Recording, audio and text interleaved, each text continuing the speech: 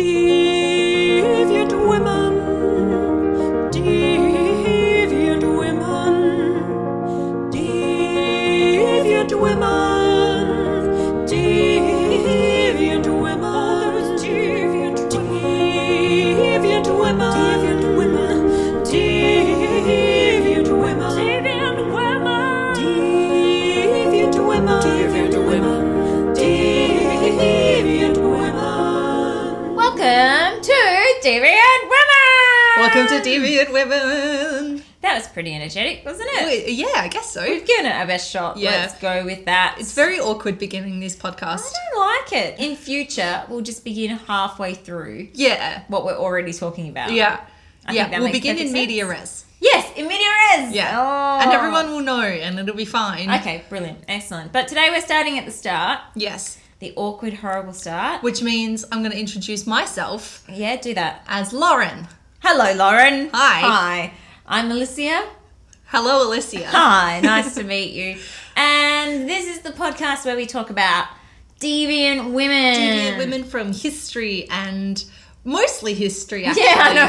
The other things we haven't really touched on at all. We've done a little bit of literature. A little bit, yeah. I want to get to done some it. mythology eventually. Yeah, we will eventually get to We some have done mythology. contemporaneity. We have. Good job. You've said that word correctly now. Yep. I think we've just got that word now. Yeah. Yeah, but mainly history. But that's because I think that's where we find the most interesting people to talk about. That's right. And we have one of those very interesting people today. We do. We have a historical woman today, a real Yep. life historical woman. She's pretty great, actually. We're doing the thing again where we're pretending you don't know. Yeah. Even though it's written on the thing. So, Lauren, introduce us to this episode's Deviant Woman. This episode's Deviant Woman is a most incredibly fascinating woman named Josephine Baker.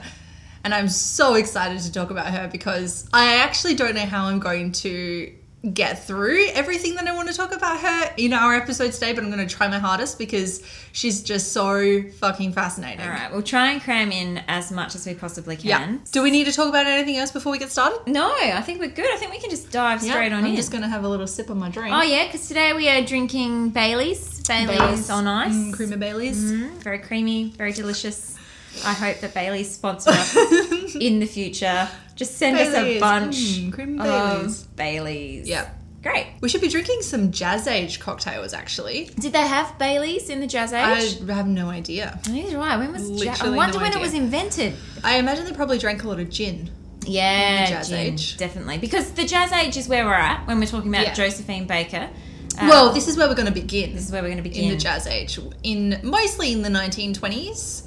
So we actually begin in 1906 in the outskirts of St. Louis in the US. But we're not going to stay there for very long. No, we're not going to stay there for very long. So Josephine Baker was American born. She's right? an American-born singer. But most people, if they know her, they probably associate her with Europe. That's right, because she had most of her success. Let's just say all of her success took place in Europe, mostly in Paris. Mm-hmm. So she is going to head over to Paris at one point, and she spends some time in the US a little bit later on in her life, but it's very complicated. And, oh man, yeah. Complications Let's galore. just- We do begin in the US, yeah. though. So just as a really basic overview, Josephine Baker she was a super, super megastar in the Jazz Age in Europe. She was very famous for a couple of her dances. She appeared in some films, and she was just basically one of the first mega divas. And I say the word diva in not a negative way, in like a totally empowering. This is a woman who fucking knows what she wants to do in the world and is completely, utterly unafraid of doing what she wants and trying to live the life that she dreams of. But to get started, we do have to go to her hometown in St. Louis in the US in 1906, which is when she was born. She's born in a kind of poor family. Her mother was a laundress in downtown St. Louis. Her father... so one thing about Josephine Baker is that she wrote several different biographies for herself. Did she really? Yes, and many of them contradict one another, and many of her biographies contradict the things that other people in her life say about her. So there's quite a lot of versions of events that are like Josephine's versions of events versus somebody else's versions of events. Versus another Josephine's version of Yeah, events. exactly. And How so interesting. the first part where this becomes contentious is with the identity of her father. Right. So at some points, Josephine claims he may have been a black lawyer. He may have been a Jewish tailor. He may have been a Creole from New Orleans. He may have been a Spanish dancer. Ooh. Most likely, though, he was Eddie Carson, a vaudeville drummer. Oh, okay. For some reason, I liked Spanish dancer the Yeah. best. I was hoping for that one. But either way, it's kind of a little bit problematic because she is a black woman in early 20th century America in St. Louis. Not an awesome time or place to be a black woman or to be born into, I guess, a black family. And she's actually really light-skinned. And that was a problem for her as well. So Because this actually probably, so that suggests that her parentage to her father could be any of those. Exactly, things. exactly. So, and this is where some people think that she may have had a white father, and that's actually an element of shame in her community. So, she did experience racism from a couple of different complicated Yeah, from all the directions. sides. Yeah. Because she was a light-skinned black woman, so she didn't fully belong in her own community because she did get a lot of, well, she claims that she did receive a lot of racism from black people as well as from, obviously, from white people, because she's not white enough to be white and she's not black enough to be black. And, of course, that does also make the identity of her father harder to pinpoint. But, nevertheless, she grew up, and this is during segregation, of course, as well, which is not awesome. And the whole segregation thing played into her being light-skinned as well, because when she would have to go to all of the coloured areas, that's where she would get a lot of scorn from Because other where does black she people. sit? Where does Yeah. she fit? The thing is, it doesn't matter how light-skinned you are. If you're black, you're black. In segregated America, according to white people. That's just the way that it is. You can't change that. Racial tensions were really high during her childhood. So in 1917, there were these massive kind of riots that erupted. So basically in St. Louis, black workers were imported to fill industrial jobs that were left unfilled due to World War I. And there were a lot of demonstrations and protests against this black migration because white people thought that their jobs were being taken away from them and they didn't want black people moving into their neighborhoods. They took the gerbs. Yeah. They took Yeah. the gerbs. Yeah, and so there was mobs, and some of these mobs, it's that whole case, and it's just so frustrating, but it's that whole thing where a white mob will pick on a black person, and of course, as soon as that black person retaliates, it's they did this, and so there were attacks that grew worse, like white men beat and clubbed black men to death. They set houses on fire, and then other people didn't help the black people that were fleeing from their burning homes. It was pretty bad. Apparently 40 people died and 600 were homeless by the end of these riots that took place. So it's a pretty shitty time this is her early childhood that so she's growing up into. And so she's just living with her mother. So her Yeah. father's not on the scene anymore. No, not her biological father, but her mum did remarry. So she had a stepfather and she had a couple of siblings who came along after her. So, and I think she also lived with her grandmother and her aunt as well. But when she was 7, she left her family home and went to live with a white family as live-in help. okay. Cleaning, carrying coal, chopping wood, all of those kinds of jobs. And according to Josephine, she was really mistreated in this first family. And how old was she? 7. 7? Yeah, 7 years old. Yowzers. Yep, that's right. And Josephine claims that she was made to sleep in a box in the basement with the dog and was scolded with boiling water. In another story, she said that she was made to kill a chicken that she'd befriended. Oh, And that's so sad. this is the trauma of these experiences are apparently She befriended the chicken. Yeah, and then they made her kill it. Oh. And also apparently, scalded her hands in boiling water, which is pretty fucking awful. And then at 9, she learned to live with another family who were much nicer to her and actually first took her to the theatre. I'm going to assume this is rather formative. Yeah, just a little bit. So she'd spent a lot of time at the Booker T. Washington Theatre, which is an all-black theatre. It was actually built and run by African Americans. And so she'd go along. She used to skip school all the time, as you do, As to you do, to hang go out to at the the theatre. theatre. And she would apparently watch the performers really, really closely. So she learned all their dances, but she also paid really close attention to things like which costumes the audiences really liked and what kind of facial expressions got the biggest reactions out of audiences. Excellent. So she's already just like kind of tapping into all of that, filing it away. Definitely. Future reference. Yeah, and she'd like go home and perform for her family and all that kind of stuff. So she's... What a precocious young thing. Yeah, skipping school, but in her case, it worked out pretty well because she's learning a lot while she's doing that. There's a story that apparently when she was 9, she was watching this group called the Dixie Steppers. And she said that she was going to demand a job from the director because she loved them so much. So she told him that she was 15 and he hired her. Again, this is one of Josephine's stories. So whether or not we don't know. Another version of events is that one of the Dixie Steppers saw Josephine and she helped open some doors for her. But what's actually likely to have happened is Clara Smith, who was one of the stars of the Dixie Steppers, she was hired as her dresser. And so it's Clara who introduced her to a lot of the elements of the theatre, taught her costuming, helped her with actually just reading and writing, but also importantly, taught her to behave like a true diva. And according to one of Josephine's adopted children, her last adopted child, Jean-Claude Baker, they were lady lovers. Ooh. But who knows? Lovers. So who knows how true that story is. So the thing is, her childhood is just filled with...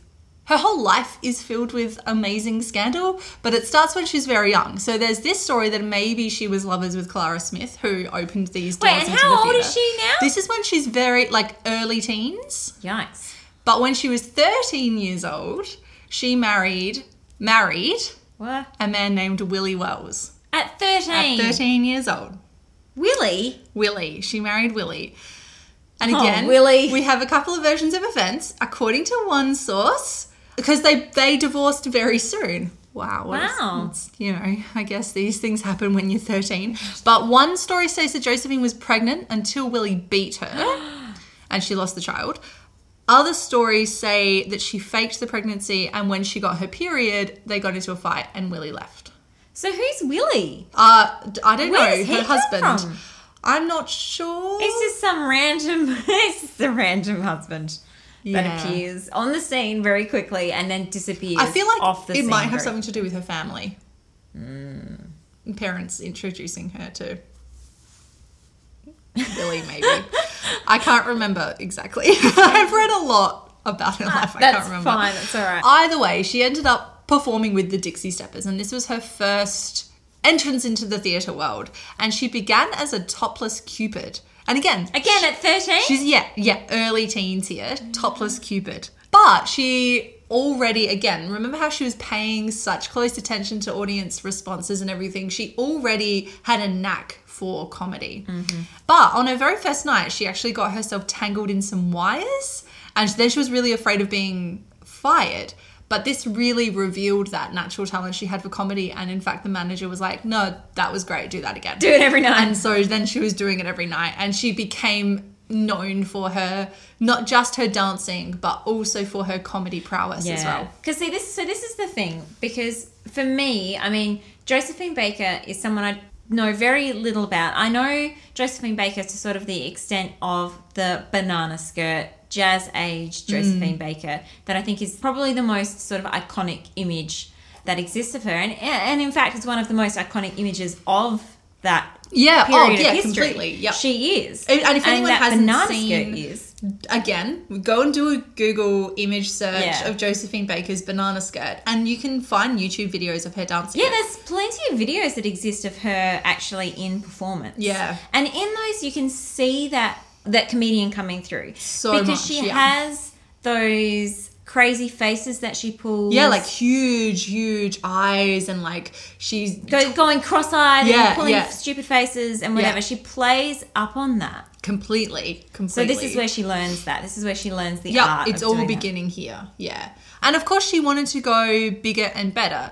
And when the Dixie Steppers were touring, again, okay, now we have another, maybe this is true, maybe this isn't true, but I think this is actually something I really, really love about Josephine Baker, is the fact that she I don't know, I get this sense that she's just like, fuck it, I'm going to tell this story. This is my life. If I say this is my life, this is my fucking life. It's my own myth. I may Yeah. as well make it the way I want to make it. Exactly. She's creating her own myth. So a part of her creation of her own myth, whether this actually happened or not, I don't even know if I care because it's great.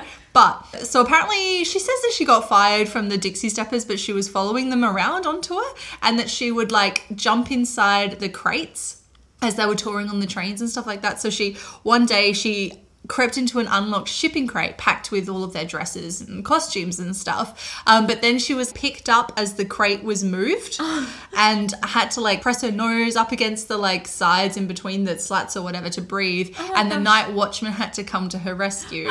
And then she was rehired. But her manager... And then she was rehired. Yeah, her manager claims that this never happened. But... you know, I just It's like a good story. I just like that she makes these stories of herself. Like Why this- let the truth get in the way of a good story? Exactly. And this is, I think that's really one of the most important things to remember about Josephine Baker is that she is her own best story. Like, she's fucking incredible. Okay. So she's touring, she's wanting to get bigger, but she wanted to go and work on Broadway, particularly in this show called Shuffle Along, which was, again, an all-black musical. But she was rejected, this time for being too dark. So while her lightness had been a problem in the South, it was the opposite problem when she was auditioning. And she's actually quoted as saying, "To the whites, I looked like chocolate. To the blacks, I looked like a pinky. There was no place I belonged." And this kind of difficulty follows her around a lot in America. But luckily, not so much when she leaves. And she's going to leave very soon. But she did end up auditioning again a few years later for Shuffle Along. And she did get a part in the show's Road Company. And part of the reason why she got that, apparently, is because of her new husband, Billy Baker. What? Where did he come from? Yeah, so she married a guy called Billy Baker, whose father... that's where she gets the name. This is where she... So what was her maiden name? What was she before she was... Yes, so her maiden name Before she was Josephine Baker. was MacDonald.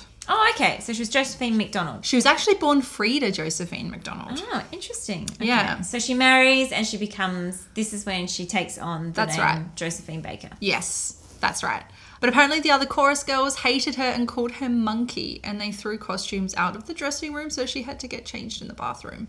This is a really interesting and highly problematic idea. Yep. That's going to come back a bit later, I think, isn't it? Absolutely. Yep. And so there's a lot of really important formative stuff that's occurring during these experiences, and all of it will come up again as we're talking later. So firstly, okay, just racial discrimination. That was one of the key elements of her work later on in her life. And the type of performance that she was learning and the way that race defined the type of performance that she did. Is that what you meant? Yes. Yeah. That's definitely what I meant. Yeah, because this is where she's not going to stick around the US too long, because I think it became clear to Josephine that the US wasn't really going to offer her the opportunities that she really wanted. There were limits for what she could do there. Absolutely. So many. And this contrast is going to come up again later. How much longer does she stay in the US for? Not very long. In 1925, she was recruited by a woman named Caroline Dudley Reagan, who asked Josephine to star in an all-black musical revue called La Revue Negre in Paris. What a really creative name. I know. So she's the Black Review. The Black Review, Yeah. exactly. Okay, so Paris, 1920s, jazz age. Oh, so she goes to Paris first. Yeah. Because I thought she went to Berlin. Is that not now? Well, yeah, she does go to Berlin very early in her career, but she was... First of all, taken to Paris. Yeah. I've read accounts that said that she went to Berlin first as well, but apparently she was first recruited for La Revue Negre, which was in Paris, and then she went with La Revue Negre to Berlin. Okay, all right. So we're in Paris, Yeah. 1920s. This is similar to where we were when we were talking about Leonora Carrington. Exactly, yeah, very, very similar. And she became famous with that same kind of crowd, but we're not quite there yet. But yes, definitely. And in Paris at this time, there really is a growing interest in American music. So jazz is really picking up. There was also this call for the exotic, and that's part of what audiences were looking for when they went to La Revue Negre. And this is a kind of an interesting style of performance, let's just say. It's very problematic to watch now, because if you do go and look at some of the YouTube videos of the early performances that Josephine Baker was in Paris in the 1920s, there's a dance that she became incredibly famous for called La Danse Sauvage, the Savage Dance. And this is where her famous banana skirt comes into things. Okay, I do want to say she is incredible. Watching her dance in this banana skirt is fucking insane. She is just like gyrating and pulsing with this amazing raw sexual energy, and she's also really funny and so talented and fast, and it's an incredible performance to watch. But there's also this white man on stage in his explorer's cap, and then there's all of the air quote black savages in their grass skirts. So it's probably not the type of show that you could get away with putting on today. So, I mean, but it's really tapping into that exotic, and it's tapping into that white male gaze of the time, especially. Definitely. So the thing is that, I mean, and we were talking about this before, Josephine Baker did her own sort of choreography, didn't she? Yeah. So at this stage, I mean, she's tapping into something she knows is going to work for her at the same time. That's right. Isn't Yes, she? absolutely. So it's not like it's necessarily this is an image that's being forced on her from outside. She knows the game she's playing. That's right. She is tapping into this sort of primitive, again in air quotes, primitive savage exoticism that is appealing to the audience of the time. Yeah, I think that really she's kind of quite brilliantly manipulating this white gaze, because she has been brought here to Paris to be in La Revue Negre. Like, this was her ticket into the scene, but she is totally capitalizing on it in order to establish herself. And make it work for her. Yeah, and so she reclaims this image, I think, really quite brilliantly, and uses it to advance her career. And she does it really well. Like, the banana skirt has become super iconic. It's not, I don't think, anymore an image of black, primitive, savage, other, but instead it has become a symbol of black feminine power. Like, Beyonce wore the banana skirt, I think in like 2004 or something, and huge designers, who was it? I want to say Prada, but that might be wrong, have used the banana skirt as well in recent campaigns. So that has become an image of itself. And in this dance, she would, she's wearing her banana skirt and she's gyrating and she's swinging her arms, crossing her eyes, poking out her backsides. Her backside. So she's playing into what they want, but then she is proving herself as being a brilliant performer at the same time. And she's a brilliant dancer. Oh my God, yeah. Like, really do go and watch the videos of her, because it's incredible. And you know what? It fucking worked, because she became a superstar. And so there is an element of exoticism and like fetishizing of her performance, because she would perform in just the banana skirt with a string of pearls, wrist cuffs, etc. And even she finds this to be really empowering. I've got a quote from her that says, "Driven by dark forces I didn't recognize, I improvised, crazed by the music, the overheated theater, filled to the bursting point. Each time I leaped, I seemed to touch the sky. Each time I regained earth, it seemed to be mine alone." That's brilliant. So that's such an interesting thing as well, is that this period of history, that interwar period, is quite free and liberated. Yeah. And it is a time where, after so much deprivation and horror, it is this kind of essence now of, in Europe, do what you want. Yeah. Live your Especially life. Europe, Exactly. And this is the Especially thing, in she couldn't Paris. have done this back in the States. No. No. Like, this worked in Paris because it was Paris. Yeah, and because it was so soon after the First World War as well. And everyone's partying. It is the jazz age. Yeah. So you can be sexy and you can own your sexuality in Paris and not be ashamed. And so many like videos that do exist of that time, and photos, and they do sort of show, just this open, wanton sexuality. Yeah. And there was one story, I think this is not until she goes to Berlin though, and this is sort of coming towards the Second World War, where it's Max Reinhardt, I think. Do you know this story? Tell it. Kind maybe. of becomes fascinated with her and falls in love with her. And there's this Yeah. story of her sort of having this orgy with all these other women, basically sort of for his pleasure and his gaze. Yeah. And I mean, but this is the sort of thing that was happening at the time. It was just like And she's getting off free-for-all. on it as well. Yeah, like, this is the absolutely. thing. Like, Yeah. it's her pleasure as much as it is anybody else's. But it's a total free-for-all. Yeah, and she had a lot of lovers and she had even more admirers. Apparently, she had over 1,000 marriage proposals. Wow. Which is pretty insane. One of her admirers rented her this huge apartment in Paris, which she filled with a menagerie of exotic animals like snakes and monkeys and birds, and she called it her marble palace. So, and she's also was getting showered with gifts from designers who would send her all these clothes, and she's partying hard in Paris and completely unashamedly, and they love her. They just loved her. So, yeah. The party's not going to last forever, though, is it, Lauren? Well, no, but it's got to Let's last stay- for a little let's while. stay there for a while. Let's It's stay gotta there last for a for a while. little while.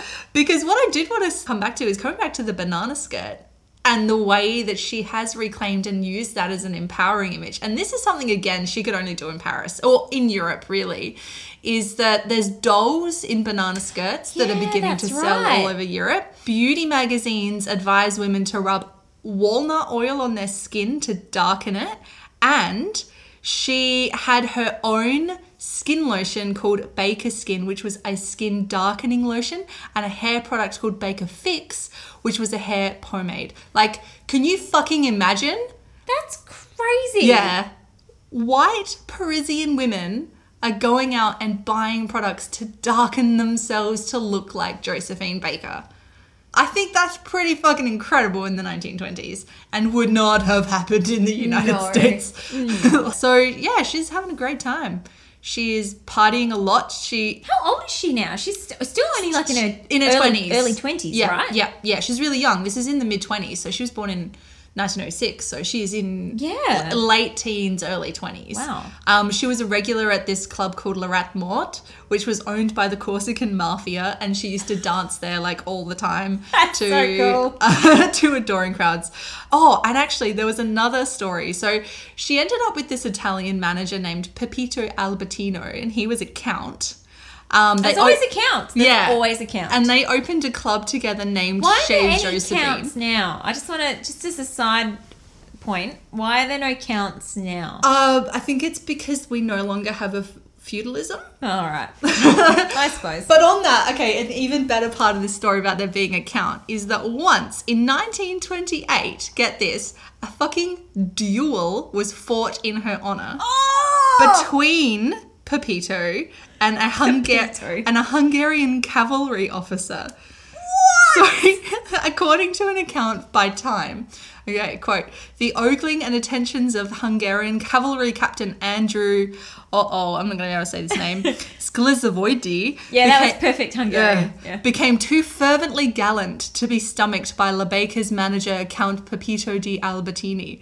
Okay, that's the end of the quote. They met in a cemetery, and Baker watched them perched atop a tombstone as they engaged in a sword fight. A sword fight in a cemetery over her honour. Eventually, the Count took a blow to the shoulder and Baker intervened and All right. broke Yeah, up the good. fight. Yeah, good work. Yeah. So she's having a pretty good time. That's amazing. Anyway, so the show went to Berlin, and she Okay, was... so we do get to Berlin. Yeah, in 1926, the show went to Berlin and it sold out just like it did in Paris. But there's also a little bit more scandal here because, of course, we're not quite there yet, but... It's still like Weimar Republic, Yeah, Germany. that's right, so exactly. It's still... Yep. It still has that same sense of, like free for all. There is, that. but there's also the Nazi Party is starting to come get into it, traction. yeah. The Nazis circulated a petition to have her show banned in Vienna, and they called her the Black Devil. And leaflets denounced both her blackness and the fact that she danced naked. So she was both loved and scorned in Berlin. Nazis are such party poopers. Yeah, they did definitely. I'm sorry, that was scorn like the them. most reductionist statement of all time. I don't know if I could have underplayed that. any more effectively. That sums up the whole war. Yeah. The Nazis were such party poopers. Fucking were. Oh, dude. Yes. Yeah. Right. I'm Yeah. sorry. We'll take that as a comment. Yeah, we will take that. We'll definitely take that as a comment. Yeah. So, yeah, she's having enormous success in Europe. She bought a chateau in a Parisian suburb where she kept her menagerie of animals, which now includes her pet cheetah, Chiquita. If I had a cheetah, I'd call it Chiquita too. I know, me too. I think That's great. I think I'm going to get a dog and name it Chiquita. And dress it up like a cheetah. in Josephine Baker's cheetah's honour. Yeah, I like She also had a pig named Albert, I don't know if that's what I'd call a pig. but it's still, she had lots of exotic birds and all that kind of stuff. So Actually, just as a foreshadowing, this is interesting that she's collecting things, Oh, yeah. living things Oh, at yeah. this stage. Anyway, we'll come back to that. Well, we'll come back to that. She does have a tendency to collect living things. Yeah. We'll come back. Keep a menagerie. So she also started appearing in films in the late 20s. She was in, her first film was called La Sirène des Tropiques. So again, these are recalling those African... What does that mean, Lauren? The siren of the tropics. Oh, excellent I translation. want to say. Yes. Yep. Good job. And she was also in a very famous film called Zuzu, which might Yes. be the film that people know her most Yeah. for. I think that's what she's most famous for. As well as La Creole and Princess Tam Tam. Oh, and Princess Tam Tam. Yeah. That's the other one she's most Yeah. famous for Yeah. as well, yeah. So she is starting to get more broad appeal as well. She's famous not just on the stage anymore, but also on the screen. And she was hoping to take this fame home with her. So she went back to the States very briefly to appear in Ziegfeld's Follies. In the Follies, yes. Yeah. Because the Follies were huge at this period of time. Yeah, oh my God, enormous. Like so famous. And she was hoping that this could help to like launch a Hollywood career. But America wasn't really ready for our dear Josephine Baker. And to be honest, they never were ever ready for Josephine Baker. So she did go home and she got to spend a little bit of time with her family, and she was able to support them financially as well, which was really important. Although she was in the Ziegfeld Follies, she wasn't really happy with the role that she had with them. And I think this says a lot about the amount of agency she had with her own performances in Paris, particularly regarding those issues of some of those more problematic aspects of her performance that people might criticize her for. But she does say that she described her role in the US as nothing but a body to be exhibited in various stages of undress. But that's pretty much what the Follies were, though, because the Yeah. Follies were basically just about presenting beautiful women in outrageous costumes. Yeah. And that was why you went along, basically. Yeah. So she's become really famous in Paris as the Black Venus, who is famous for, she did dancing nude a lot and dancing in various she stages sang of undress. as well. Yep, and singing naked. But it's interesting that she thinks, it's interesting in the difference, obviously, of the purpose of that performance and what she sees as her role in that performance between Paris and America. Yeah. I don't know. I think that's really interesting that she said that. Yeah, because I guess where is the agency in that? Yeah, exactly. It's taken away from her Yep. and in the Follies. And she basically just found America to still be really unwelcoming and racist. And that was the whole reason that she'd left in the first place. And she kind of just didn't really want to deal with it anymore. So she went back to those non-racist Nazis. Yeah. Well, she went back to Paris. Okay. But was soon to be occupied by the it Nazis, was. though. And we're going to talk about that. Don't you worry. yeah. But Again, sorry, I'd just like to say again, this is like ding, ding, ding, Leonora Carrington. it is, there's a lot Times. of, there's definitely a bunch of It's the same crossovers. period of time in the same place. It's gonna happen. There's overlap. Yeah. But despite being this like huge, enormous megastar who was worshipped in Paris, in America, she still she had hotels refusing to have her. She had restaurants refusing to serve her, and she was criticized for dancing with white men. So she was just kind of like, this is fucked. I don't like this. I'm going back to Paris. So she did. She went back to Paris where she met and married Jean Leon, a rich Jewish industrialist. Oh, whatever happened to Baker? To the They first- divorced again, after that was a long moment. time ago, yeah. That he never went to Paris with her. Okay. that was a right, long so time that was ago. ages ago. Right. Yeah, she has a number of marriages. Yeah, so she marries Jean and converted to Judaism herself. Apparently, again, according to some reports.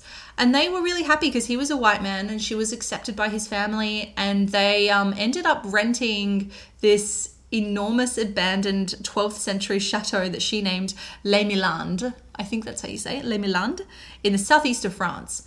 Okay, so Lemonland is basically her Neverland to Michael Jackson. This is, she has a lot of dreams that she tries to enact here, and it's a really important place for her. So this is when she first moves there. She also became a French citizen at this point. So she's kind of put the US behind her. Yep.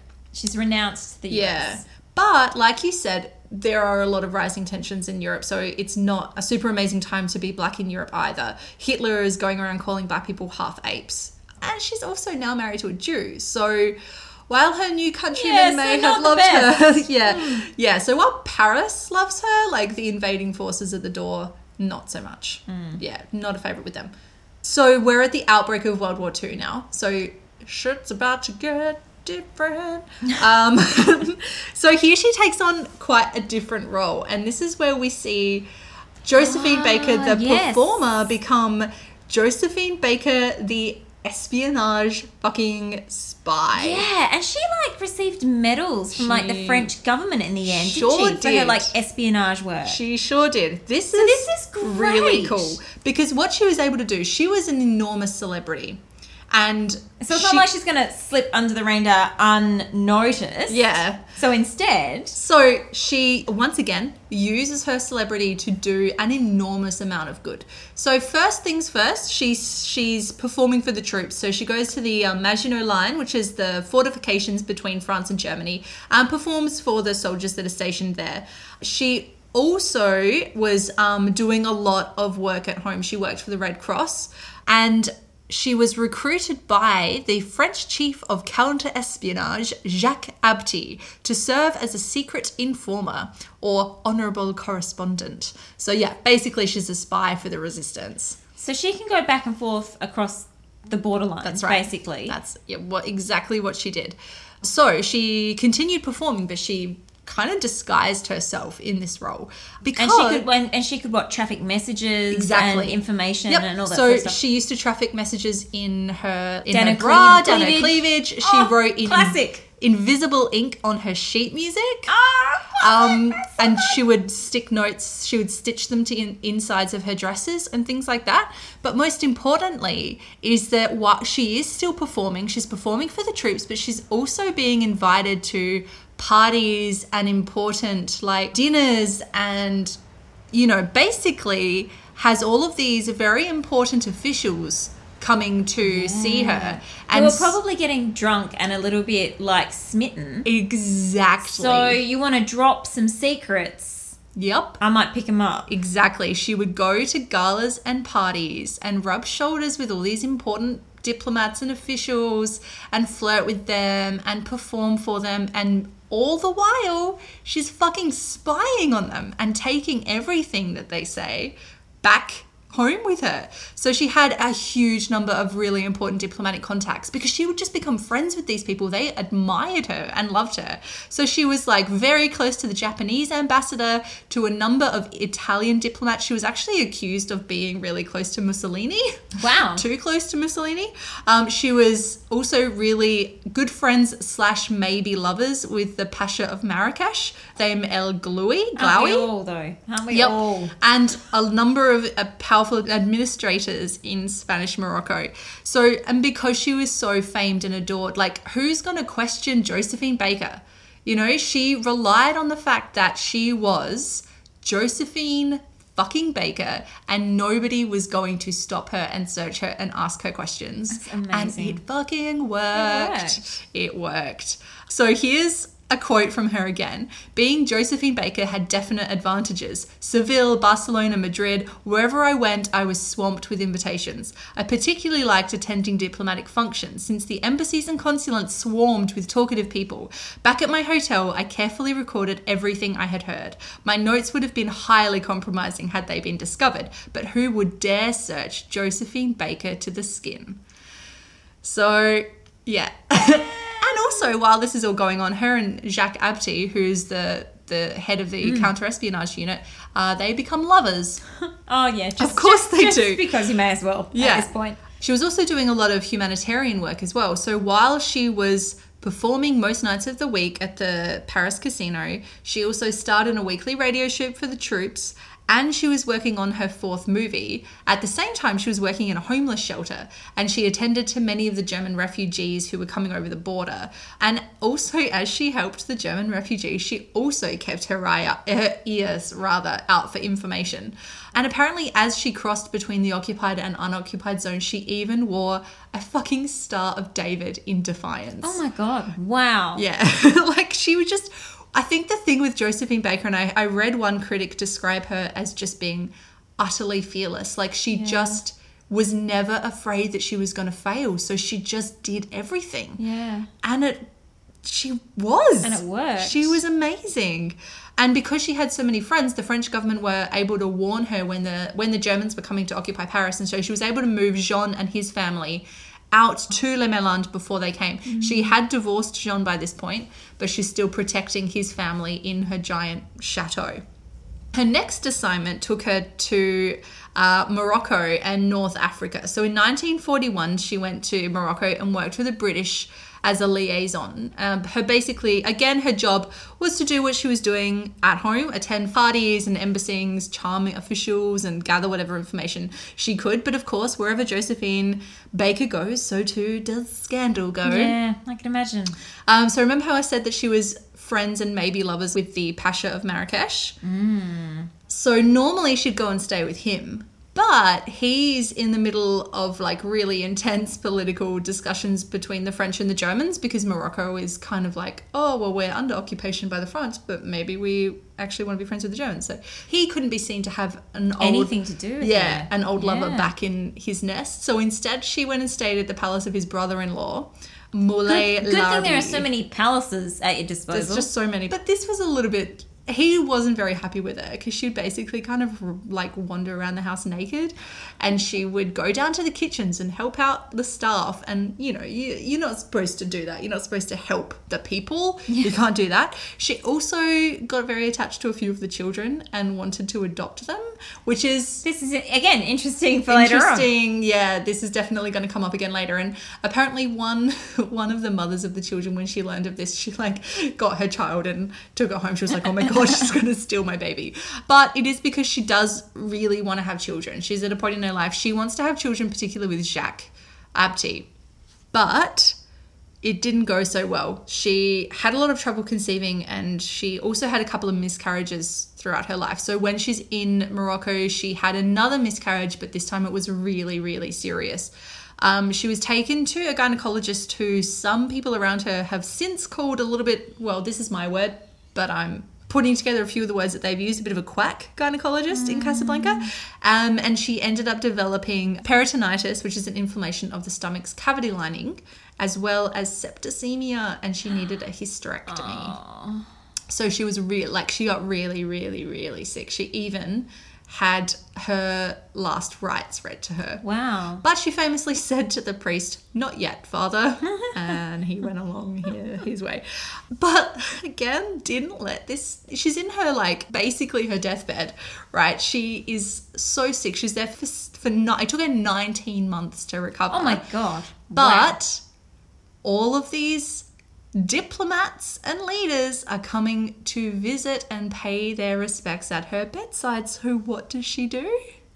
What does she do? She continues her work. Yay! And who's going to say, "No, Josephine, I'm not going to tell you about that. I'm going to talk to you on your fucking deathbed." So she's carrying on her espionage work from her sickbed. Yeah. Kept getting information. What does it matter if you tell her? She's going to die anyway. Yeah. So she collected all of this really sensitive information while she was sick, which was great. She ended up being able to secure a bunch of Spanish Moroccan passports for Jews. So she smuggled Eastern European Jews to Latin America by having the High Commissioner say that they were Moroccan Jews, not Eastern European Jews. Right. So she saved a lot of people by managing things. She's pretty incredible. She's pretty spectacular. But everyone thought she was so sick. Langston Hughes wrote her an obituary because everyone thought that she died. Oh, that's fun. And in fact, her sister then read this obituary at home and took it to her mother like, "Oh my God, Mum, Josephine's dead. She's dead." And her mum was like, "I don't think so."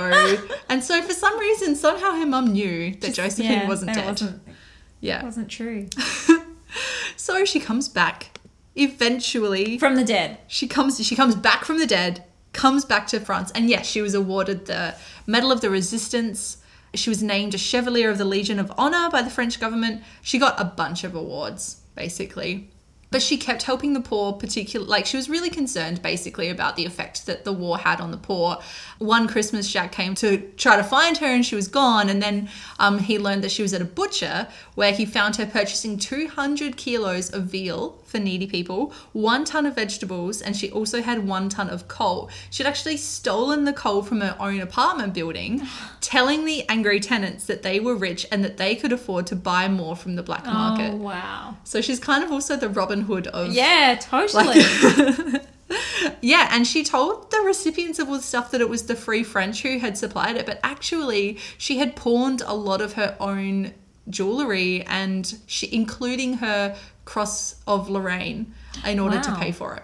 Wow. So yeah, she pawned a whole bunch of her stuff, and she continued selling and pawning her stuff in order to pay for a tour that followed the French First Army through all the liberated countries. For this tour, she hired Jo Bouillon, who was an openly gay conductor, who she then married. So this was her fourth husband.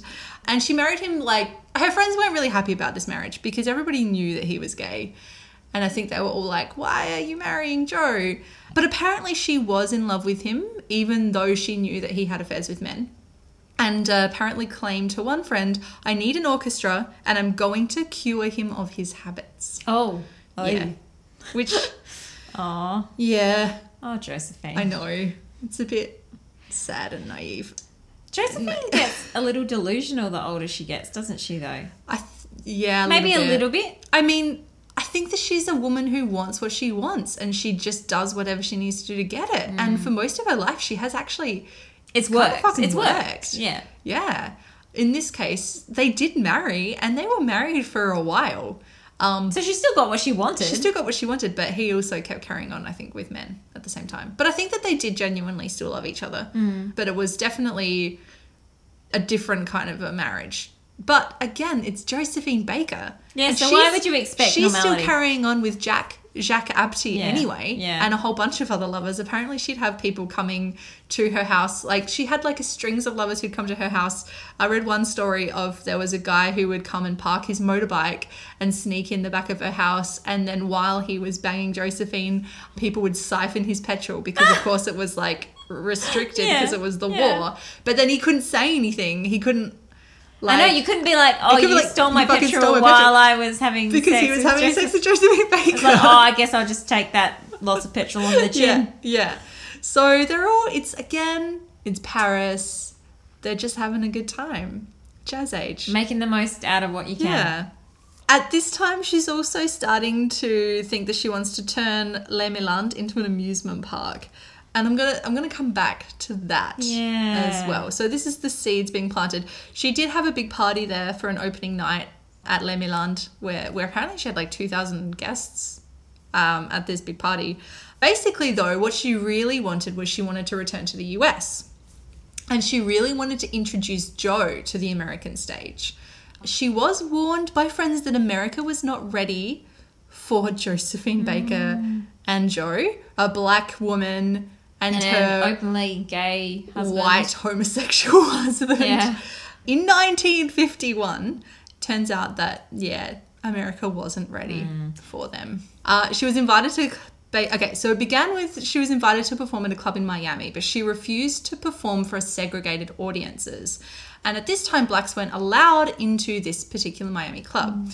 She was having none of this, though, and she forced the issue, and she did perform to a mixed audience there, which was obviously something she was so normal and used to in France, but was not very Not the normal done thing, in yeah. the US. In Atlanta, she had to cancel her appearance because she couldn't get a hotel reservation.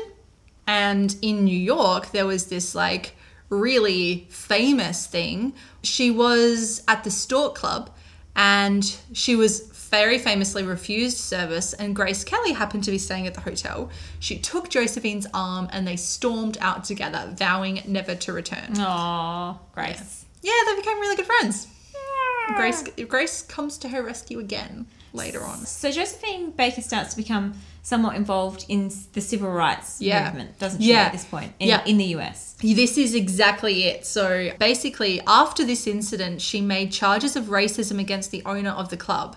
And this escalated into a feud that would kind of cause a lot of trouble for her later on because, yes, her performances are becoming a lot more political, both musically and also because she would spend a lot of time discussing civil rights issues with her audiences. She campaigned on behalf of a black man named Willie McGee, who was on death row for raping a white woman. And the reason that she was campaigning for him, obviously not because he was a rapist, but because he was on death row. And no white man had ever received the death penalty for rape in the South, but 51 black men had. Yeah, right. And so she was campaigning for the institutionalized, racism it comes into all of these issues that are still ongoing regarding police brutality and the problems with the court systems and the justice system and the prison system and all of those problems. This is what she's talking about to her audiences in America. But she also tries her own kind of experiment in race, doesn't she? Yeah. Are we ready to talk about Yeah, that? you go. Yeah, you tell it. So, as you talked about before, so she had desperately wanted children and she tried so many times and had no luck. So she sort of starts adopting children. Yeah. And she has this kind of desire to have basically one of every race. It's the Rainbow Tribe. She called it the Rainbow Tribe. Called it the Rainbow Tribe. And she wanted to have one child representative of every race on the planet, which is highly problematic because that also means that she had to consider what that even meant. Like, how do you even define ethnicity? How do you define all these sorts of things? And then how do you find one of each of those? This is another one of those things where it's like it's a really idyllic project and it comes absolutely from a place of incredible goodwill, and she was so generous and just wanted everybody to love each other. She really was absolutely committed to the ending of racial discrimination, but she went about it in a very problematic way, and not even just the things that you said in terms of how do you even define race. She redefined race. So basically, she adopted a child from a French orphanage because she was unable to adopt a child from Israel. And so she renamed this child Moez. I think that might be the French for Moses. Moses, yeah. And had him converted to Judaism and hired a Hebrew tutor for him. She also went to Algeria. Now, she saved 2 sole surviving children of a massacre. Fucking wonderful. But then she renamed the girl Marianne and made her Catholic, and renamed the boy Brahim and made him Muslim. So has really amazing and excellent intentions. But she's treating human beings like symbols. Yeah. After she had returned back to Paris, and I'll come back to her time in the US, but once she returned back to Paris, there was a lot of people who kind of criticized Les Mélandes, which is her castle where she lived with all the kids. And didn't she sort of like charge admission for people to come and watch the children playing together? This is the thing. A lot of people accused her of exploiting the children and treating it like a zoo. But other people say that she was really, really loving and that her children were incredibly well educated and very pampered and had everything they could ever want. So I don't know. It's a difficult... There's some murky territory here. Yeah, because she adopted 12 children in total. And I think Moses died, didn't he? I'm not sure. Was it 13 and then Moses died? She also had an unofficially adopted child called Jean-Claude, and he was a kid that she had met at a hotel in Berlin, who his father had recently left. And she was just like, oh, well, from now on you have 2 mothers instead. And she just became a big influence in his life rather than becoming his official adopted mother. But he referred to her as his mother for the rest of his life. Is that what you mean? Maybe. Yeah. I'm not sure. You're the expert here, so you have to So tell she me. does, some accounts say she had 13 children because they count Jean-Claude along with them. Right. But he was not officially adopted by her. But either way, it's a bit of a strange scenario. Yeah, it is. it is a bit of a strange scenario. But again, I think that it comes absolutely from her really well-intentioned desire to see a better world. And she did a lot of campaigning for civil rights. She went and it got her into a lot of trouble. So she was getting a reputation for being a real troublemaker. And when she was in the US, she would get threats from the Ku Klux Klan. And she founded the World League to End Racism and Anti-Semitism and spoke out against racism in the US. But when she founded this and when she was speaking out about racism in the US, and she did a lot of criticizing of the US, she did this when she was in South America. And to the American government, she was seen as kind of being a bit of a traitor.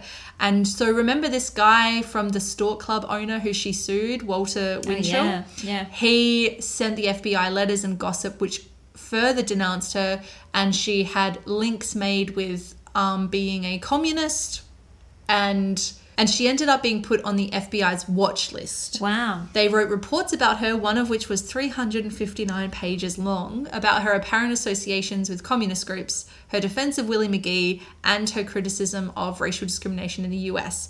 And after the American embassy in Buenos Aires recorded her saying this, I am calling for unity of all the coloured people of the world to regain their dignity and their self-confidence. I'm calling on our white brothers to join us in providing to those who believe that the coloured race is inferior, that all men are equal, and that there is one race, the human race.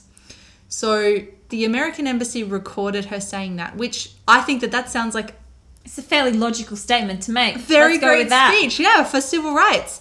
And for her work as an activist for attempting to end racial discrimination in her homeland, she was rewarded by the US by having her citizenship revoked. She was banned from the country for 10 years. But hang on, she had become a French citizen. She had. And then she'd gone back to becoming an American citizen. She must have had dual citizenship. Right, okay. And they revoked her US citizenship. So For 10 years. For 10 years, yeah. Just because she wanted everybody to get along. Exactly, yeah.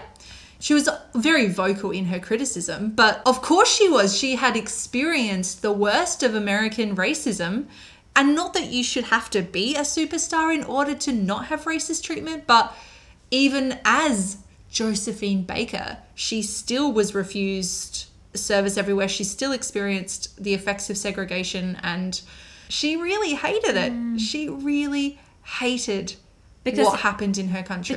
Because what more could she do to be accepted? Like, Exactly, what more could you want from me to prove my worth as a human being? I've done everything that I could possibly do to show you how fabulous and how wonderful I am, and yet still... Yeah, that I am a civilized human being, just like everybody else. And I am just as capable as everybody, and I have proved that time and time again. Yeah, and it's still not enough. So she didn't go back to the US for about 10 years. She returned in 1963, and the reason for that was to join the Civil Rights March in Washington alongside Martin Luther King Jr. So the FBI failed to establish any concrete connections between Josephine and communists, though she was still seen as being dangerous for having, air quotes, pro-Negro interests, which was seen as being in line with communist interests. And was she was offered like a position after Martin Luther King was assassinated. She was like offered to sort of step up and take on a role, but she refused it because she was basically scared of the ramifications. Exactly, of that. And Is she that said right? that she didn't want her children to lose their mother, so she didn't take it on. But it was actually Martin Luther King Jr.'s widow who offered her that position, I think. Wow. Yeah, so she did a lot. She was the only female speaker at the March on Washington, and she wore her Free French uniform as she spoke in front of all of those people. And yeah, that still was never really enough for the American public to like her. So what happened to her in the end? She went back to France And she did lose Les Milandes, her big castle, because she was unable to pay her creditors. However, once again, her good friend, Princess Grace, came to her rescue and rented her a villa for herself and her children. And she had a final tour in 1975. Well, she planned a final tour for 1975. It was supposed to be a compilation of all of her shows and films, the best of Josephine Baker. And the opening night was attended by Princess Grace, of course, as well as like Sophia Loren, Mick Jagger. It was huge, just like the old days. How old is she now? She's like 70. Yeah, Wow. 70. So she did her big show. Apparently it was just incredible. They had this massive party afterwards, just like the old days, staying up partying all night. But the next day she could not be roused. She suffered a stroke and she died in La Sapeltiere Hospital on April 12, 1975. So she went out with a bang. Yeah, she sure did. She went out as Josephine fucking Baker. Yeah. Like, big party, nothing's going to bring her down. Yeah. You know? Yeah. And I think it's terrible that she suffered a stroke and died, but But what a life. what an amazing way to go out after Yeah. this big comeback show that she was once again just adored at. That's pretty cool. And as well, she also had a funeral with full military honors. And so she's the only American woman to have had one in France. There was a 21 volley salute, Wow. huge procession. So, yeah. What an amazing woman. I know. What an amazing life. She's pretty incredible. She's so incredible. Wow. I just think that she's fascinating. And I love the fact that she just kept reinventing herself. Yeah. Over and over. Well, she was always Josephine Baker at the center of it. Yeah. Whether But the it was reinventions were never false. They were never personas. It was just another version. It was just another side to her. Yeah. Because, working for the resistance, she was working for the resistance as Josephine Yeah. Baker. And the civil rights, that all came back to her childhood where she had experienced that incredibly difficult racist life that she was born into, that she managed to escape from, and that she wanted to go back and help it so that no one else had to experience that again. Yeah. And it What a like follow your dreams story. absolutely, Follow your dreams, everyone. Follow your dreams. she did it. Wow. She's amazing. I think that she's like reading some of the stories of hers, and this was a brief overview. There are so There's a lot more. many just fascinating little anecdotes that you Yeah. can find about her, and she just lived life to the fullest. She did whatever she wanted, and that's Yeah. amazing. She just didn't let anything stop her. But sadly, we only have time to scratch the surface of That's these right. people. That's all we can do. All we can do is hopefully introduce you to some aspects of people that you may never have heard of, or to different aspects of people that you have heard of. Yeah, And yeah. then please go out And find more. There's There's a million biographies of her. some of them autobiographies That's right. that may all be slightly different. Yeah, that's obviously. right. Right. And again, this is the magic of Josephine Baker. She's just a fucking amazing enigma. There's I love her. so much. She's so so much to great. discover. So go and watch Zuzu and look up the Banana Skirt Dance on YouTube and read some of her biographies. She's pretty great. Wow, excellent. Oh, well, she was terrific. I'm so pleased that we So spoke much about fun her as today. well. Yay! Excellent. All Is there right. any other last comments on Josephine before we wrap up for today's episode? I just want to say that I felt so good reading about her. Like, I just constantly was laughing and having these moments of joy reading about her life. I just think she's incredible. She is wonderful. Hooray! So that's the end of Josephine Baker. Great. For Well, us. and that brings us to the end of this fortnight's episode as well. And we've got a little bit of news about next week's. Well, Oh, it's actually yeah. not next week. No. And that's the whole thing. Because Alicia is traveling off to New York. Yeah, that's right. I'll be in New York for a couple of weeks. So we're going to have a brief hiatus Very brief hiatus. for retooling. Very brief. And then we'll be back. So we'll be back We'll be back early in May. early May. Back Yeah. in early May. And we'll be talking about someone, when we come back, we'll be talking about somebody much closer to home for us. Yeah. We'll be here in the Antipodes and we'll be talking about someone quite deviant indeed. Very, very deviant. A deviant Australian. Yeah. Properly deviant. yeah. Like, not just cult, like... Not just sort of subversive or... Yeah. But transgressive in many ways. Yeah. So That's exciting. I'm looking forward to this one. it should be very interesting. Gonna learn and a lot. be a little dark as well. Yeah. I think we might get a Good little dark stuff. with that one. Well, we've got other news as well. Yep. So the other thing is always that Lauren and I, very perhaps naively, I made some offers about merchandise. That's right. Earlier on in a few earlier episodes about how willing we were to put together some handmade merchandise and how willing we were to mail that out into the world. And look, we're still more than willing to have merchandise sent out into the world. However, we have had a bit of a response. We have. Which is great. Which is awesome. But that's also made us realise that... We can't afford to send you shit. No, we can't. And we may have also bitten off more than we could chew with that offer. So, with, a little bit of regret, we're just backpedaling on that a little bit. Not completely, but just a little bit. Because we are actually in the process of making some merchandise. That's right. We do have some actual legit Deviant Women merchandise It's going to happen. underway. It's going to Underway. happen. It's going to be real and legit and way more legit than some... Yeah, and it will be a lot better. Handcrafted. Exactly. It'll be so much better than the shit I would have made myself.